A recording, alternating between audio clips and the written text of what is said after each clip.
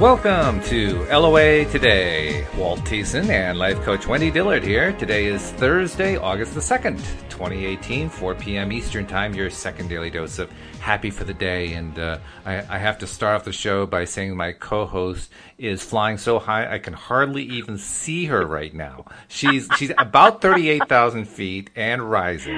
I'm above the clouds. You're above the clouds. Oh my goodness. I didn't know that it was even possible for a human being to fly without a plane. That's great.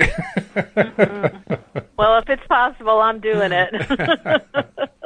So I won't even bother with the usual introductions. What's going on? I mean, that you're flying this high. Well, you know, Project X has been underway since the beginning of January. And it's like now I'm making really solid shifts and changes where I'm seeing it in three-dimensional reality, because I've given my resignation for the day job so that I can move towards, Live Your Destiny, which is the name of my company, where I will be in that on a full-time basis, loving it. And I gave my resignation last week. And because our company went through this process where they had changed systems for our HR, we've been in like HR freeze for the last 2 weeks. So there was a delay in me getting some of the official HR communications, but today we're on our new system, and I received just a few moments ago, indications saying, we understand you have voluntarily chosen to leave the company.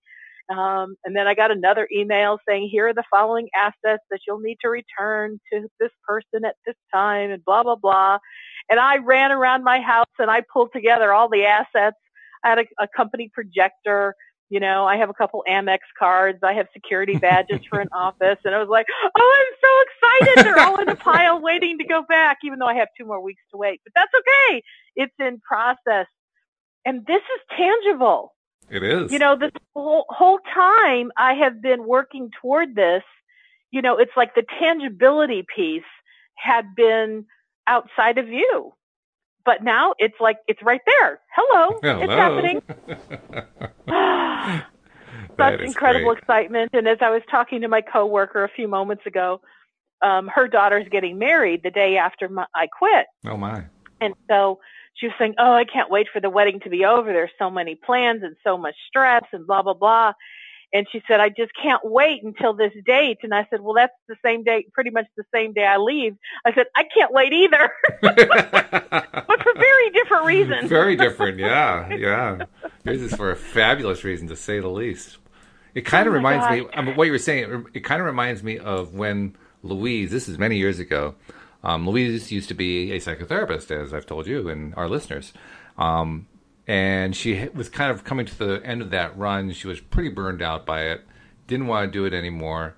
And I, at the time, was still working a W-2 job. I was still in corporate and doing pretty well financially. So I said, well, we had just recently met each other, gotten together. We had only been together a year or two.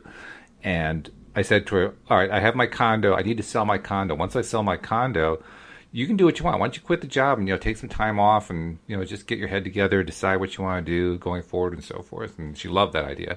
So she gave her notice after we sold the condo, gave her notice, and her coworkers asked her, so you're leaving. What are you going to do after you leave? I mean, what are you doing next? And Louise says, I'm just going to go home and I'm going to lie down on the couch. And her coworkers... Her coworker said, oh, that sounds so nice.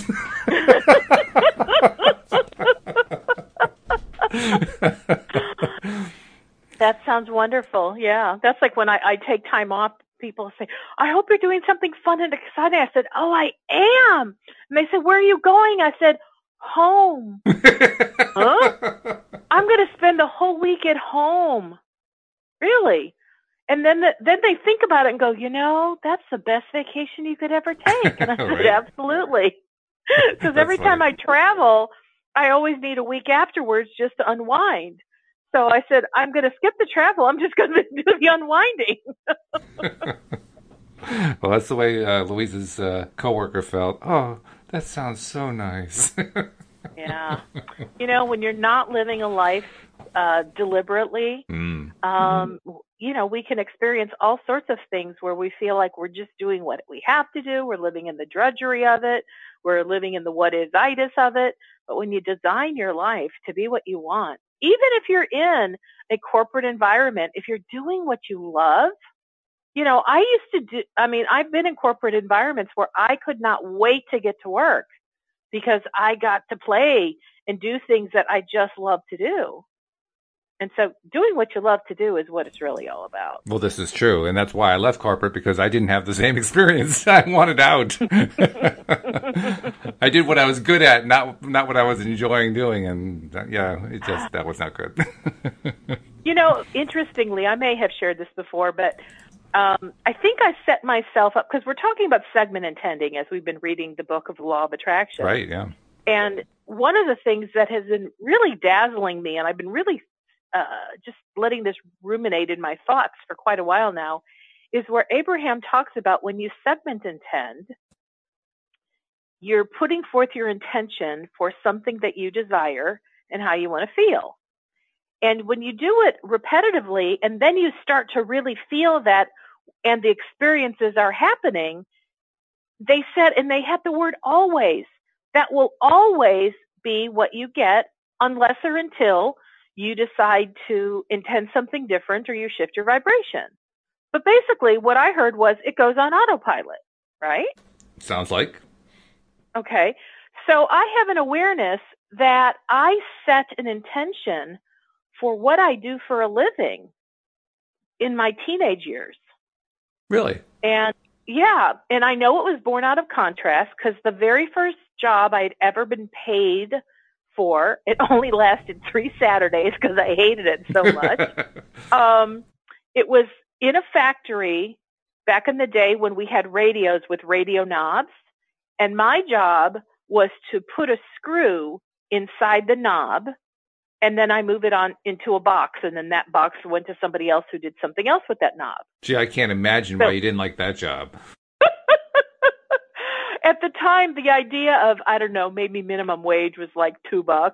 The idea of getting $2 an hour, woohoo, that was exciting. And so there I stood for 8 hours on a Saturday, screwing in these little screws. I mean, they were teeny weeny screws with a little screwdriver into, this knobby thing. And it was so boring. And Miss Straight A student, play by the rules, first place I'd ever gotten in trouble, because I'd be so bored. I would talk to, someone who was standing next to me who happened to also go to school with me, so I knew them. And we'd engage in conversation, not loud, but just kind of, quietly under our breath. Supervisor would walk by and say, "Hey, knock it off, no talking." Oh, jeez. And I'm like, oh, crap. I'm like, how am I going to get through this? Because when I was talking, my productivity was going better because I wasn't paying attention and focusing on the boredom of this repetitive motion. Mm-hmm. Well, I lasted in that job for all of 3 Saturdays and went, this is not for me. Now, as we know, our desires are often born out of contrast. True. And in that time, I remember thinking to myself, I never want to do anything that's boring like this ever again. So I think I was 16 at that time. And it was later in my 17th year of being alive. I was going to go get a job so that I could work like after school and make some part-time money. And as I thought about, well, where do I want to work? I went to work actually, I didn't plan it, but I was walking through a mall, the mall that I always shopped at, and there was a fabric store in there that I used to shop at quite regularly. Because if you remember, I used to make my own clothes, and I was always playing around with fabric and patterns and whatever long before I went into fashion design, school. And I walked up to this manager and I just kind of said, "Hey, any chance you have any jobs here?" I mean, talk about informality, right? And he went, as a matter of fact, we do have a new job opening. I said, "Really?" And he goes, "Would you be interested?" I said, "Yeah." He hands me an application. I got hired. Nice. Well, I love being around fabric. It was the coolest thing. I got to see the latest trends as they came in before anybody else got to see them. I got to learn about process and management and customer service, and all of that was exciting to me. But I was in the industry of fabrics, which was very exciting to me. So I did something I loved. Which is a good thing. Yeah. And then I got moved into management. Because they had a whole bunch of managers quit. And so they said, Wendy, you're the most highly trained assistant manager. Would you take over this store just temporarily, maybe for a couple weeks until we get a trained manager in there? I went, okay. So I did. And after 3 weeks, they had a new manager come in. And I remember thinking, this is all there is to management? Oh, this is boring. This is not going to hold my attention for long. I remember coming home to my mom and dad. I said, okay, now I'm ready to go to college. I got to go learn something. No, there is an interesting reason to go to college, I have to say. Right. Well, but the college of my choice was to go into a fashion design program. Oh, okay. So I did that, graduated from there. And then, like everything, the point is everything I've ever done, it's always been around what is interesting to me. Because my next real job, I actually worked for a fashion house where they had an entire manufacturing process under one roof, where it started out as an illustration, then it became a sample design, then it went on to a model and blah, blah, blah, blah, blah. But it's like, that was interesting to me. I was doing order processing because I wanted to see the industry from a different viewpoint. But everything I've ever done, every job I've ever had, I've gone into for the love of what I will be doing. And I always know when it's time to leave, because it either gets boring or I feel like I'm over it. You're over it? Yeah, I'm over it. Yeah, I left costume designing because I was over it. I'm like, I did that for about 15 years. I went, I've done everything I want to do. The next thing, if I were to step it up, I'd either have to go to New York or LA. And I went, don't want to do that. Not interested. Like, okay, so what else is next? And that's when I became an executive admin. And I've loved working in offices and learning all there is to do that. And now I'm at the point in my career, I'm like, well, I'm over that too. What's next? I mean, your whole approach has been really great, because you've been finding stuff to love every step of the way. And it doesn't sound like it was very difficult for you to do, but still, it's a good thing. And I do believe that there was some purposeful segment intending. And then there was also, as Abraham would say, a rocket of desire that came out of me after doing those 3 Saturdays with radio knobs that just bored me silly. I had such intensity of how much I hated that job. hated. And when I had to wake up early on Saturday morning to do it on those other 2 Saturdays, I did not look forward to it. I wanted the money, but I did not look forward to that 8 hours of drudgery. And I believe my intensity was so powerful that it just spurred an idea that when it was time to actually be employed, like more for real than just on Saturdays, I wanted to do something that was interesting to me. And here's a sentence I have said multiple times in my life. When selecting a job, this is before I went to the fashion house that was, everything under one roof. Okay. I remember saying, well, I need work, but I wouldn't be able to tolerate working for, let's say, a refrigeration company that sold refrigerators. I said, a refrigerator is very important to me. I love that it keeps my food cold. I love that it has an ice maker. But I said, I wouldn't want to be talking about them 24/7. I don't have a passion for that. It just happens to be a product that I am a consumer of. Mm-hmm, sure. But if I'm going to do something 8 hours a day, a minimum of 5 days a week, it's got to be something that really is exciting to me. It's a good standard. And I believe that was my segment intending. Yeah. That was the intention I put forth. And so segment intending absolutely works. And, I'm not in my teenage years anymore, but this concept has followed me all these decades as I've moved from one thing to the next. Whenever it's time for the next, it's going to be something that's exciting to me, something that when I wake up in the morning, I'm happy to wake up because I can't wait to get into it.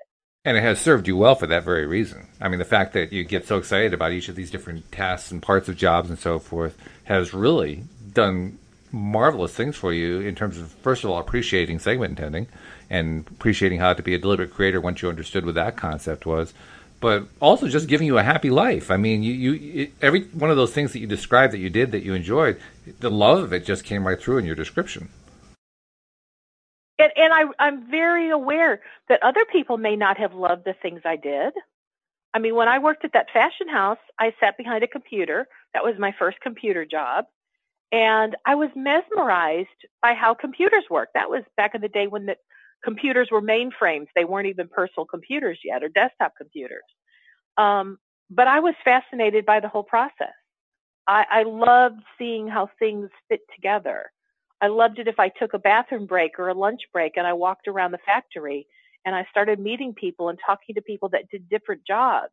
And I started to see how all the different pieces fell into place into a sequence as to how something went from a design in someone's head to putting it on paper, to putting it in a pattern, to putting it to fabric, to sewing it together, to putting it on a model, to taking it to, what is it called?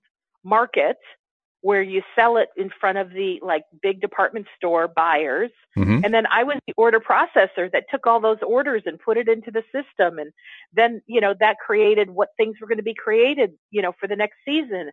And then I got to see it go on to the manufacturing floor where we had a team of seamstresses that put it together. Then I saw them finish the garment, and then it went to shipping. And then there were even times that I was asked to go help out in shipping, and I'd help pull stuff off the racks and put them in a box and have it ship out the door. And then I got to see how the report from the end of the day actually created something that went to our factor, which I didn't know what that was at the time, but a factor is somebody who would front you the money for all the billable goods you just sent out the door so you could have cash flow. Which is very important. And then sometimes I worked in the credit department, in the payroll department, and I was there less than 2 years. And all the things I described to you, I got such a good working understanding because I was interested, because it felt exciting to me to learn how all these pieces and parts work together.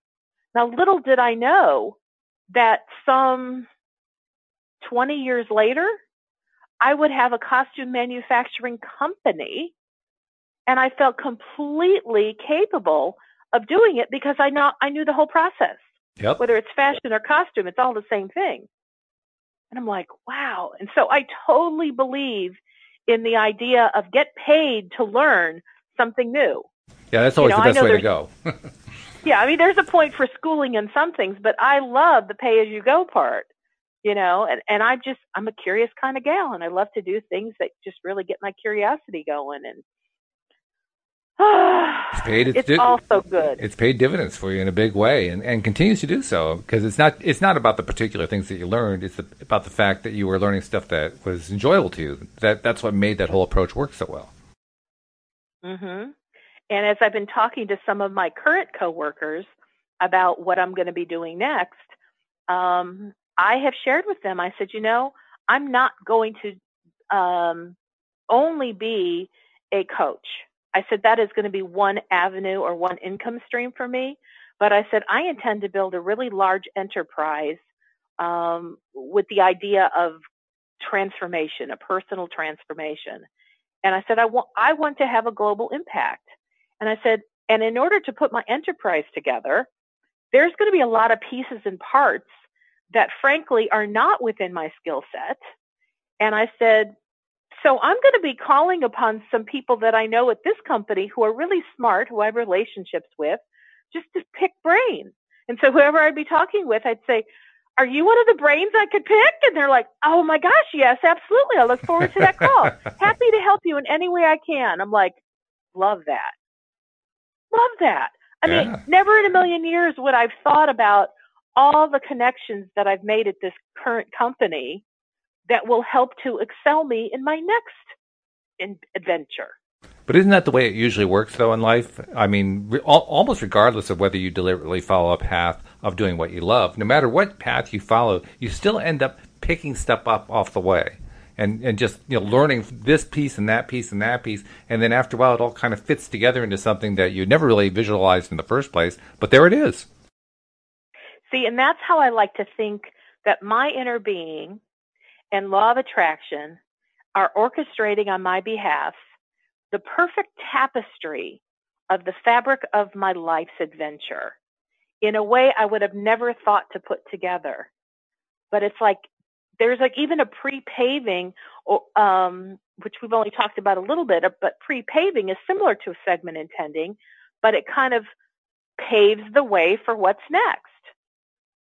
And some of the things I've just talked about, just alone in, my different career path or the different careers I've had along my path, it's like somebody bigger than me, somebody smarter than me, somebody more powerful than me, I sense has been orchestrating all of these pieces and parts to set me up for success for the next adventure.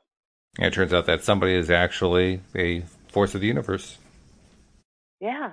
I mean, whether we call it source, higher power, inner being, universe, law of attraction, God, kind of all the same thing, at least in my book, in terms of putting it all together. Yeah.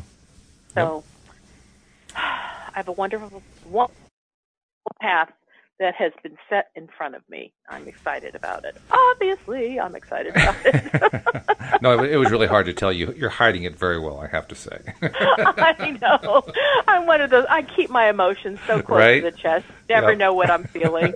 Oh, that's fun. That's really fun. And I will just say, because it's been very fun for me, since I'm now only doing Tuesdays and Thursday shows a week, I have enjoyed listening to your other co-hosts on Monday, Wednesday, and Friday. Well, that's good too. I get to be an active listener as well as a co-host with you.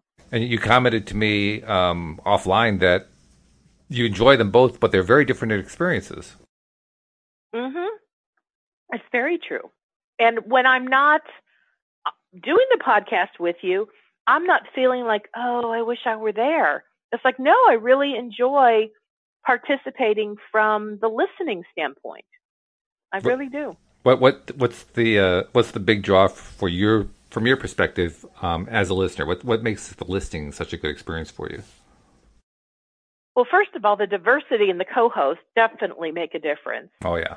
And I feel like I have an opportunity to learn from somebody else who might have a similar body of knowledge, but they practice it through their own uniqueness. And when I hear it through somebody else's filters, it causes me to consider, oh, I've never thought to do it that way. Or, okay, I want to learn more. Like specifically Linda last Friday, she comes so much from a space of energy. She talks about energy. And I could even tell you were trying to understand when she talked about clearing. You were working really hard to understand what that meant.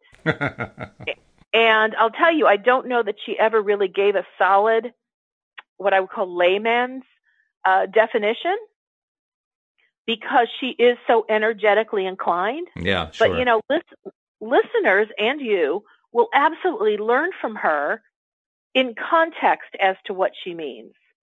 It may take a show or two for you really catch on and go, oh, that's what that means. But, that's how I learned about energy. No one explained it to me. I started listening to people who talked in this foreign language. And I listened long enough to go, oh, okay, I get this. This is cool. And it really helped me put the pieces together for law of attraction when Abraham talks about vibration, because vibration was just kind of one of those woo-woo, out there, wild, metaphysical words. What does vibration have to do with this? And now I speak the language of vibration. I get it. I totally get it. You speak buzz. Energy, energy and vibration are kind of the same thing. Mm-hmm. But anyway, so I'm looking forward to learning more from Linda in how she practices law of attraction. Yeah. And Patty, I think the two of you kind of got off to a a little bit more surface level start. Oh yeah. You know, we were just on a wild ride more than anything else on Monday. Yeah, it kind of went from one conversation, one topic to the next. But I thought she's really fun to listen to, and she had some really cool ideas. So I know as you have more shows with her, things will begin to shift and move because every new host goes through a period of time and you're kind of getting your groove. I certainly went through that. Oh, but yeah. For me, because I did 5 shows a week, I just got there from a calendar perspective pretty quick. Right. Yep. But you're right. There is a learning curve. There's like a kind of getting comfortable time, and there's kind of getting your voice feet wet. getting used to expressing yourself and getting used to forming the thoughts and presenting them in a way that a listener would want to listen to and so forth. It takes a little time to get used to doing that. It definitely does. But, once you're there, boom, off and running. Yep, exactly. Like I know even some people have commented that they're just a little bit shy or a little bit, uncomfortable with the idea of calling in and talking on the air. I totally get that. Mm-hmm. I might even feel that way, even though I do the show with you regularly, simply because if you're talking on someone else's show, you're not quite sure how much should you say, how little should you say, should you just stay on the line for a couple minutes, ask a question and jump off, how authoritative, okay, I'm saying this for me, how authoritative do I speak from, or do I come from a place of I should just bow down and ask questions and not actually share some information? There's all sorts of considerations. So if somebody's listening, I hope they can relate to what I've just said. Like, yeah, I fall into that category that Wendy just talked about. That's why I haven't called in yet. Yeah, maybe actually that'll give you the impetus to become a caller. That's true, because, we love callers, and we keep saying that over and over again. And we actually do get a caller occasionally, and when we get it, we love it. It is really a lot of fun, because it just, you know how it is. It shifts the whole vibration of the podcast just by having that third perspective in there, and it feels really good. Mm-hmm.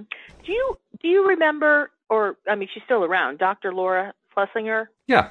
Schlesinger, however you say her last name. Well, when I worked in radio, she was one of the syndicated shows that we played for 3 hours a day.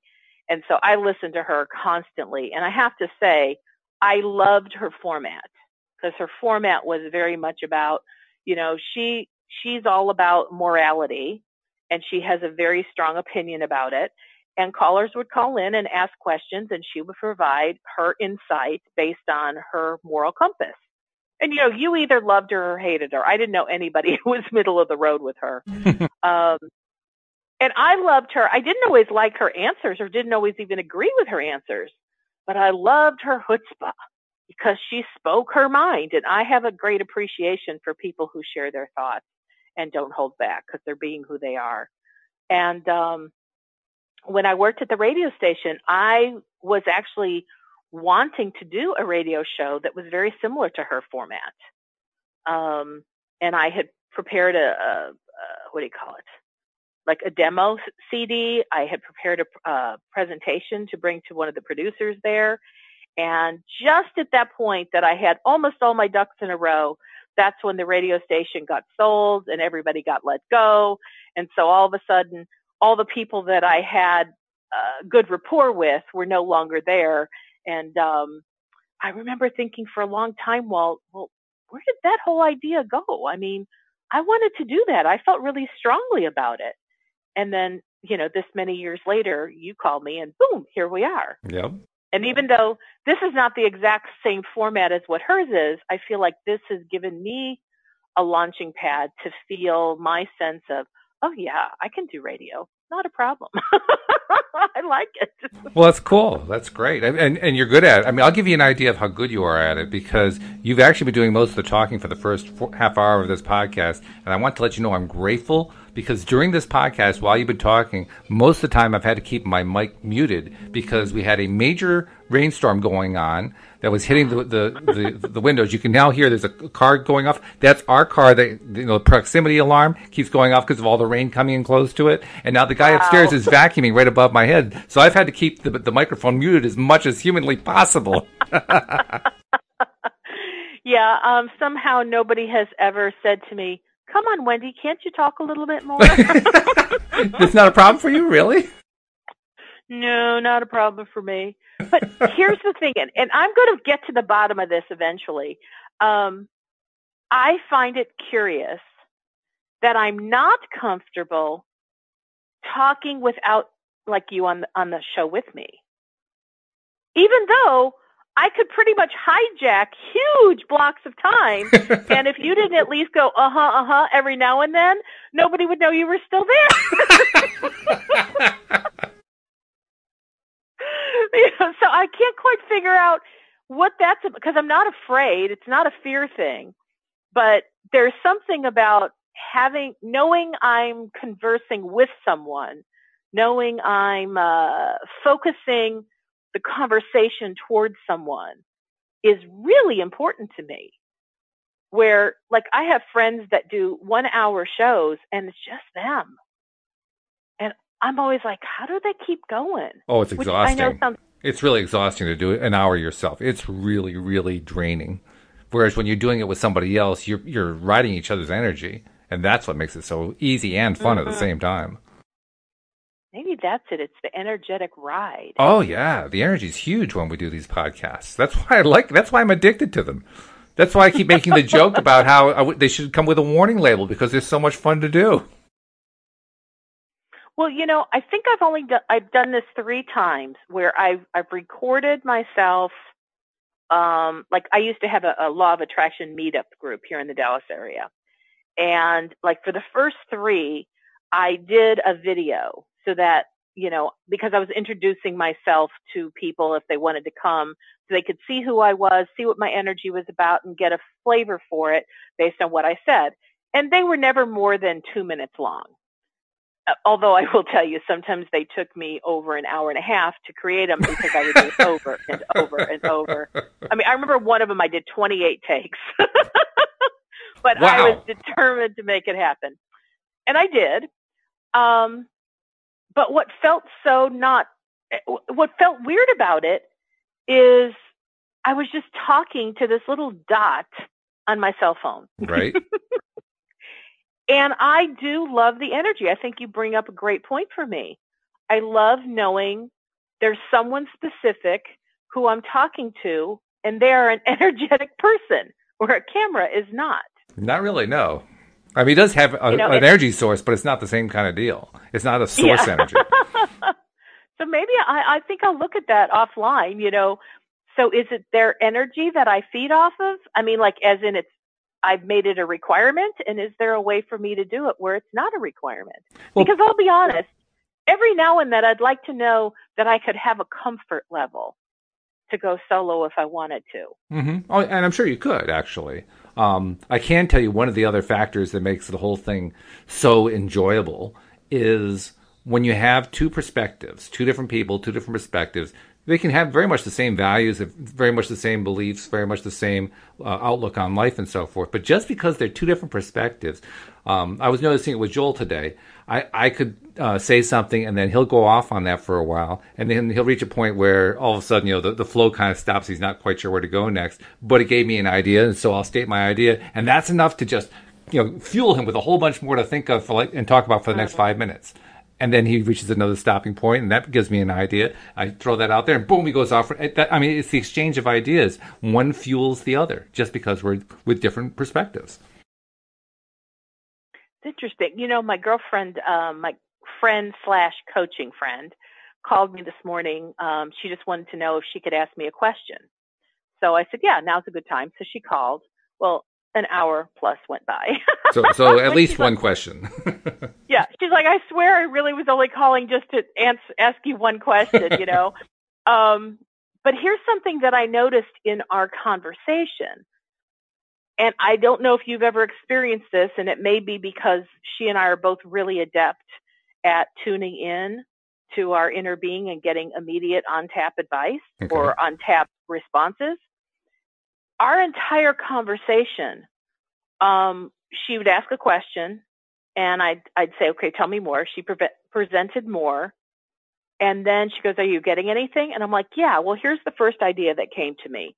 And I knew I received it from my inner being, her inner being, our inner beings. I don't know. Mm-hmm. But I received it, and I said, here was the word you said, and there was something that was really strong about that.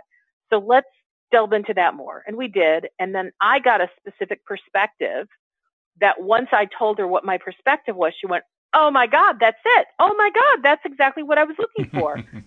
So, that part of the conversation took maybe all of 10 minutes. And then I was thinking, okay, we're probably done and it'll time for me to go back to work. And she said, is there anything else you're getting? And I'm like, not really. And the moment I said not really, I thought of something. So I talked about that. And then she goes, oh, do you mind if I ask you a question? Well, if she's asking, that means she already has an insight in mind, but she's wanting me to bring it out. So plus if I want to tease her about it, I'll also point out what you just did. But you can ask another one. Go ahead. Exactly.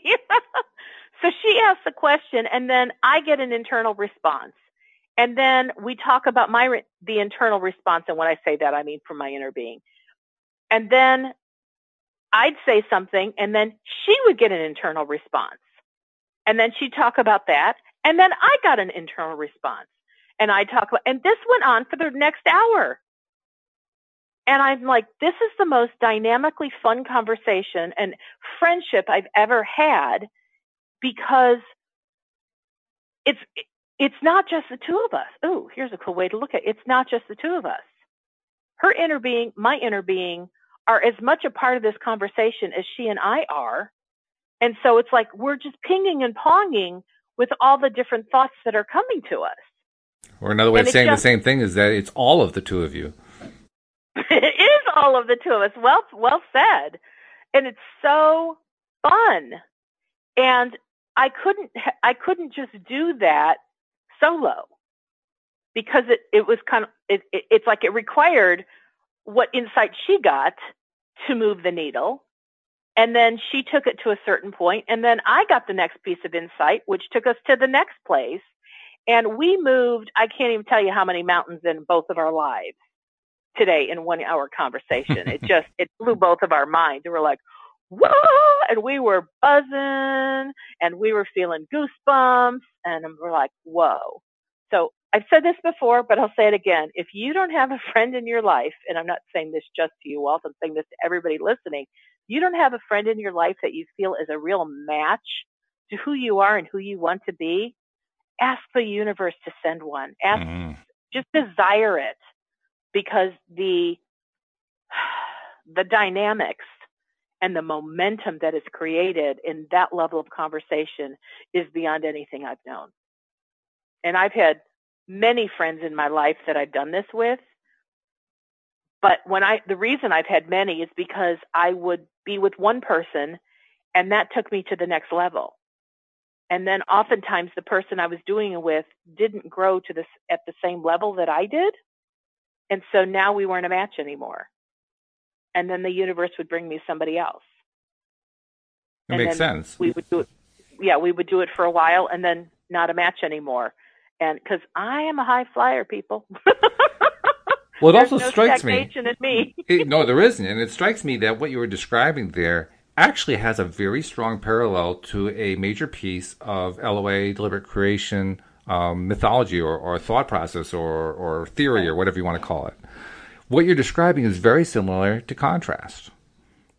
Because in contrast is where we get the rockets of desire. It's where we get the ability to distinguish what we want from what we don't want. It's where the rubber hits the road and everything starts to happen.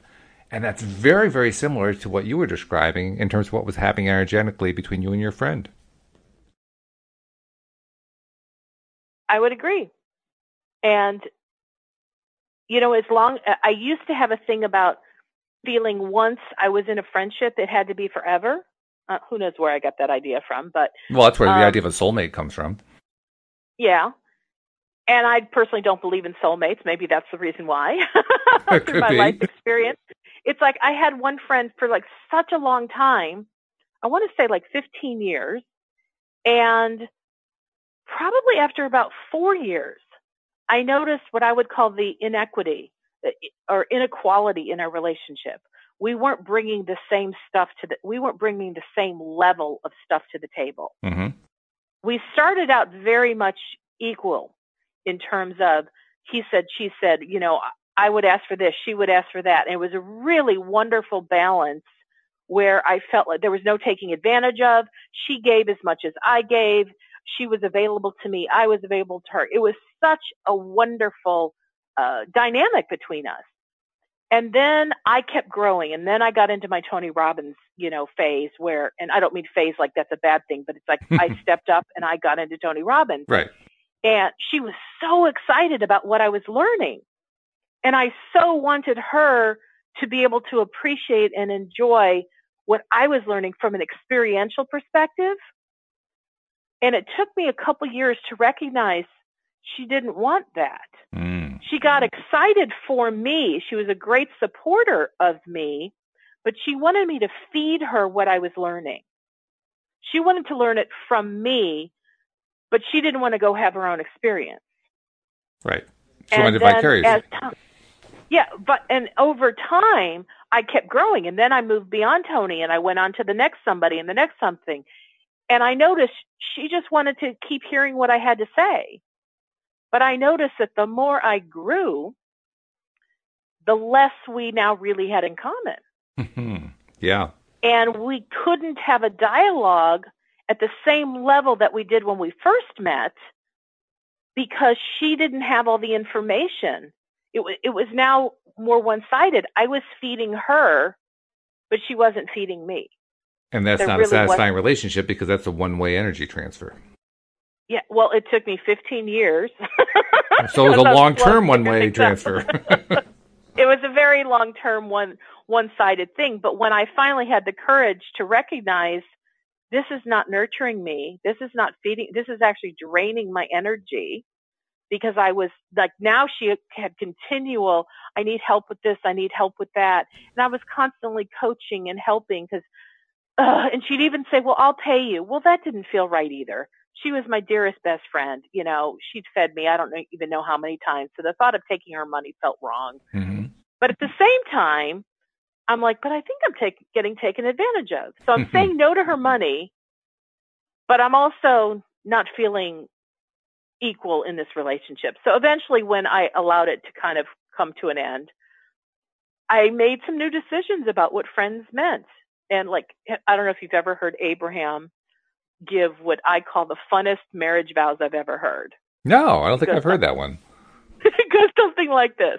Man and woman standing at the altar, and one of them says to the other, I like you pretty much. Let's see how it goes. That's it. I like that. That's good. I like you pretty much. Let's see how it goes. And of course, Abraham talked more about it, a more full discussion. But what I really gathered from that was that it's okay to match up with people, take it to wherever it has a natural flow. And then if you grow separately apart, you move on and you go find new people to play with.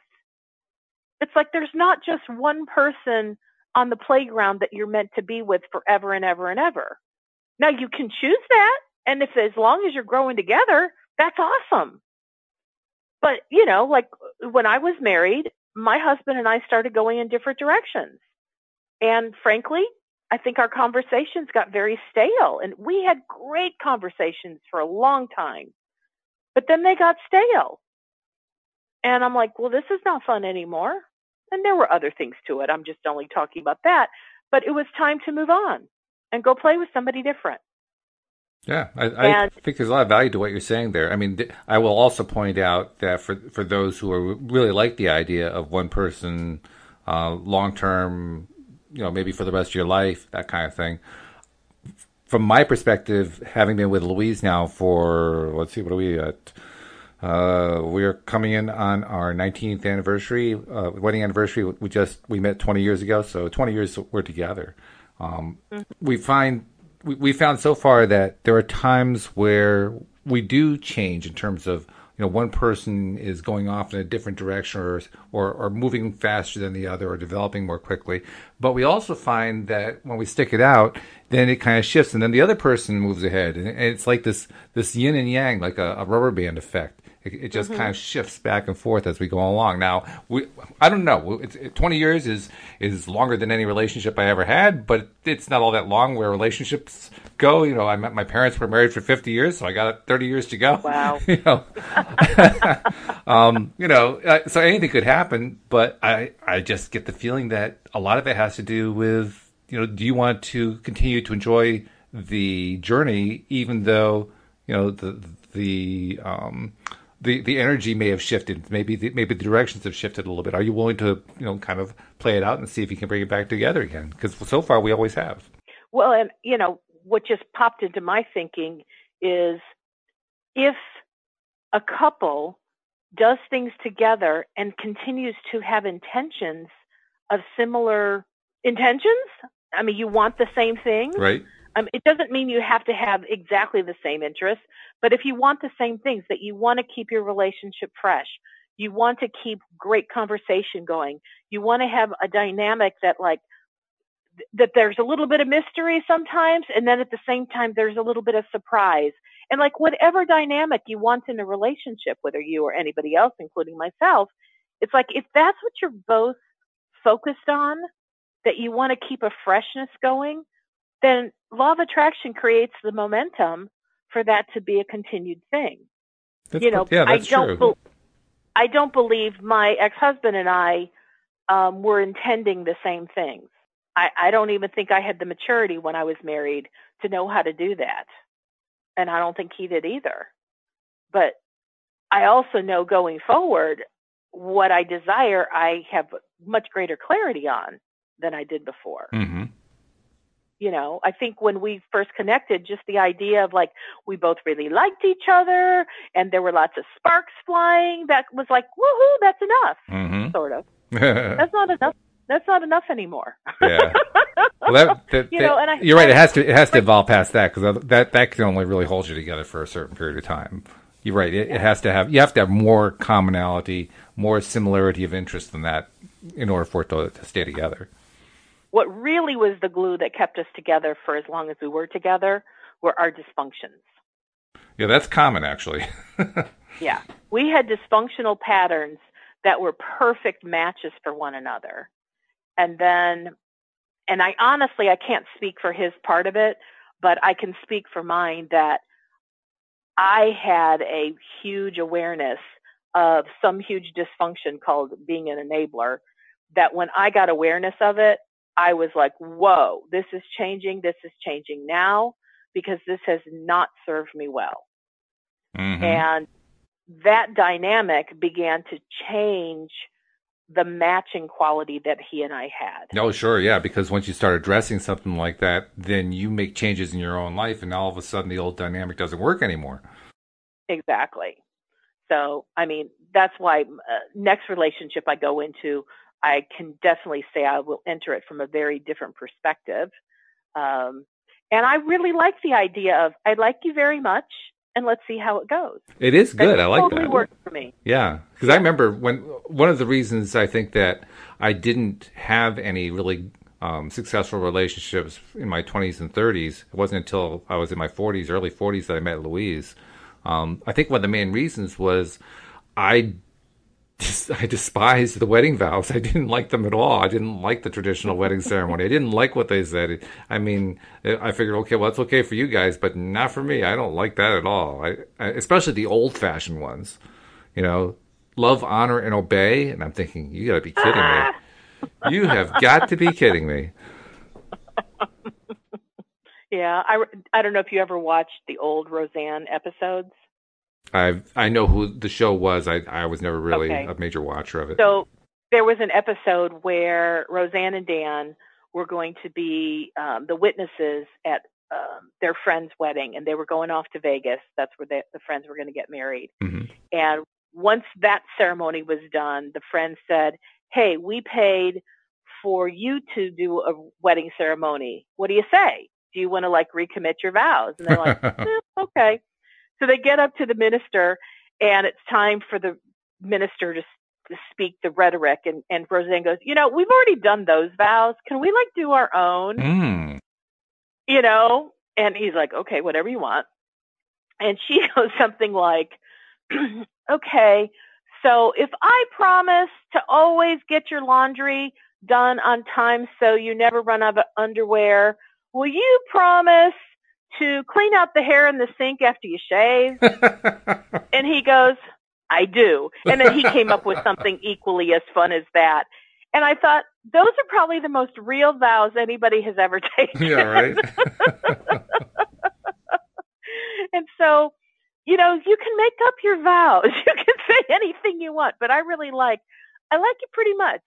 Now let's see what happens, And I have a feeling that'll be the relationship that'll probably last to the end of physical time. Yeah, we did. We made up our vows. We did not have traditional vows at all. My vows, believe it or not, were the lyrics of a song. Really? What song? Song by Andrea Bocelli, Conte Partiro, which is actually a kind of a sad song if you read it one way, but if you read it another way, it's I will go with you to the ends of the earth. That's really what the message is. Aww. And I like that. Now, you didn't sing it in Italian, did you? Well, first of all, I'm not a singer, and second of all, I don't speak Italian. But you're right. I'm not about to try even to consider it. Louise will actually try to do that. She doesn't speak a word of Italian, but she'll try to say it anyway. I won't even go there. She's courageous. and for Louise, I don't remember exactly what she said. She's got them written down somewhere. I don't remember exactly what they were. But what I do remember is, we were married by a judge in front of a crowd, and the judge has their certain minimal things that the state requires that the judge asks us to do. So, she asked us, do you take this person? Do you take this person? And when Louise had been planning this all along, when it came time for her to say it, she turned to the audience and in a very loud voice said, I do. Aww. That's so sweet. Now, we got married in somebody's home. It was a really big house because we had like 65 guests there. And, a good friend of mine actually did the marriage ceremony for us, so I knew him well. And I had already told him in advance, when you get to the part, like if there's anyone who has an objection, I said, I'm too old for anybody to object. I said, this is mine and my husband's choice. So I said, there's no objection part to be in the ceremony. So he said, okay, got it. So we come to that part and he starts to say the words and I'm looking at him. And he goes, okay, now this is the part in the ceremony where traditionally, I as the minister will stand before you and ask if anybody here has any objection. He said, however, I have been told by the bride in no uncertain terms, we are not going to include that. And he goes, and because I know she's an absolute soap opera addict, we also know that at this point, if I were to say it, some long lost thought to have been dead person will rise out of nowhere and come back to life. And he went off and did this 5-minute comedy routine and had all of us laughing. And I thought that was the best wedding ceremony I've ever been to. That's great. Because it made us.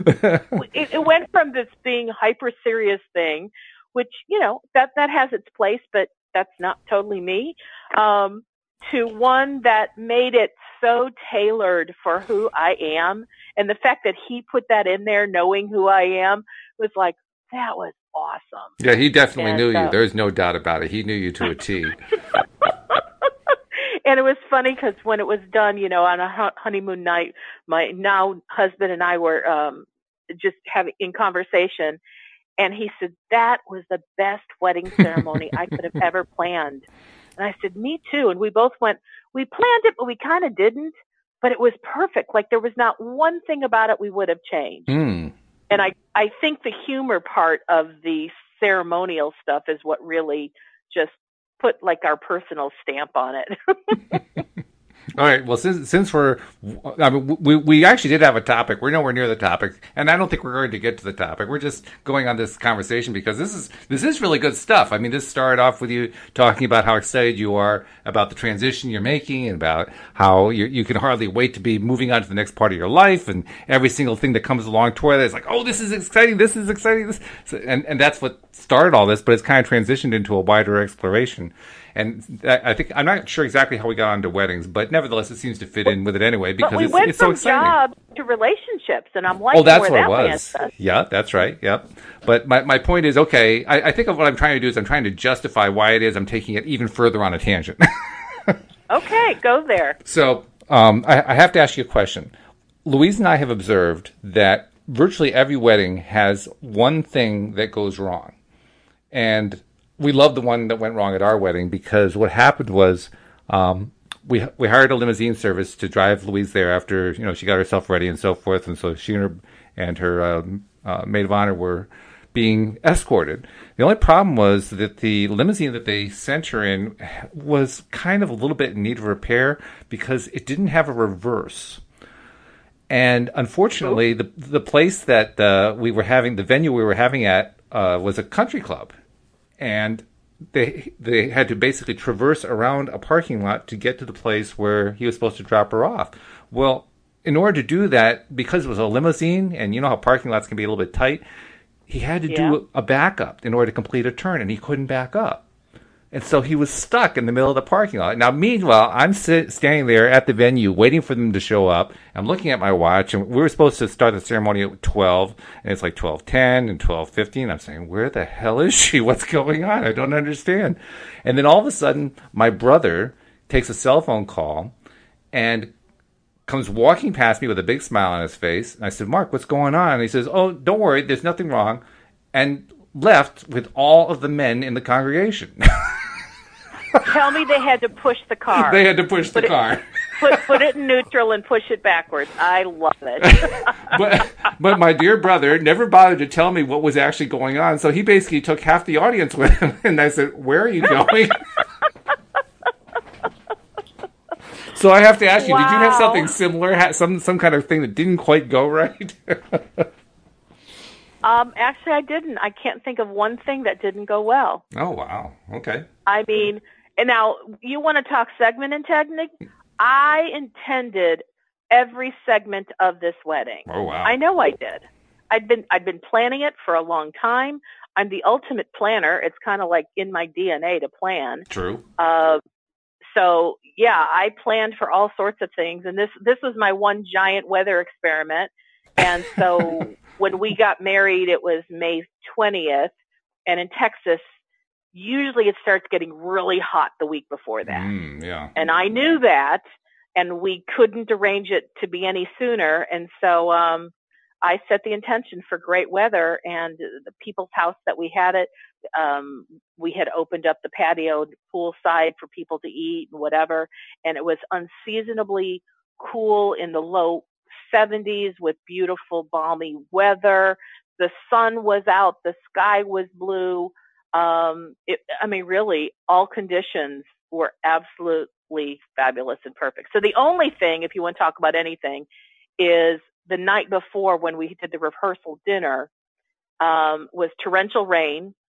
And because you can't get really seasonably cool weather, at least I'm pretty aware, that to get really unseasonably cool weather, you need to have a storm front come in and cool everything down. Yep.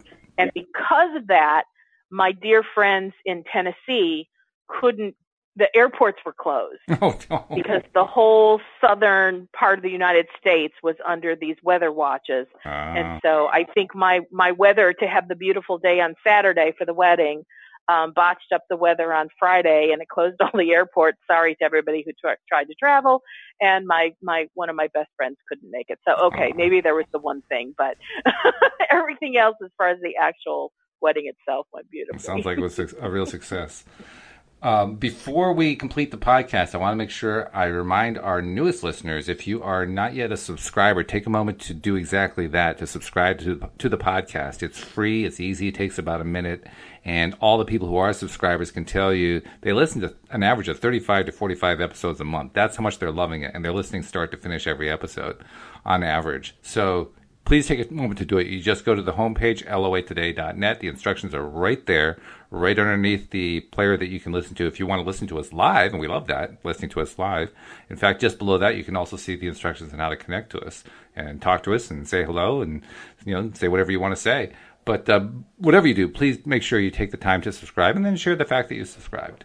And Wendy, I'm used to seeing you every day, but now I'm getting used to talking to you twice a week. And wow, it's going to be 5 days, but I look forward to talking to you in a few days. You got it. I'll talk to you again on Tuesday. On Tuesday. All right. We'll see. Whoops. We'll see you all. I just blopped myself out. We'll see you all next time here on LOA Today. Goodbye, everybody. Bye-bye for now.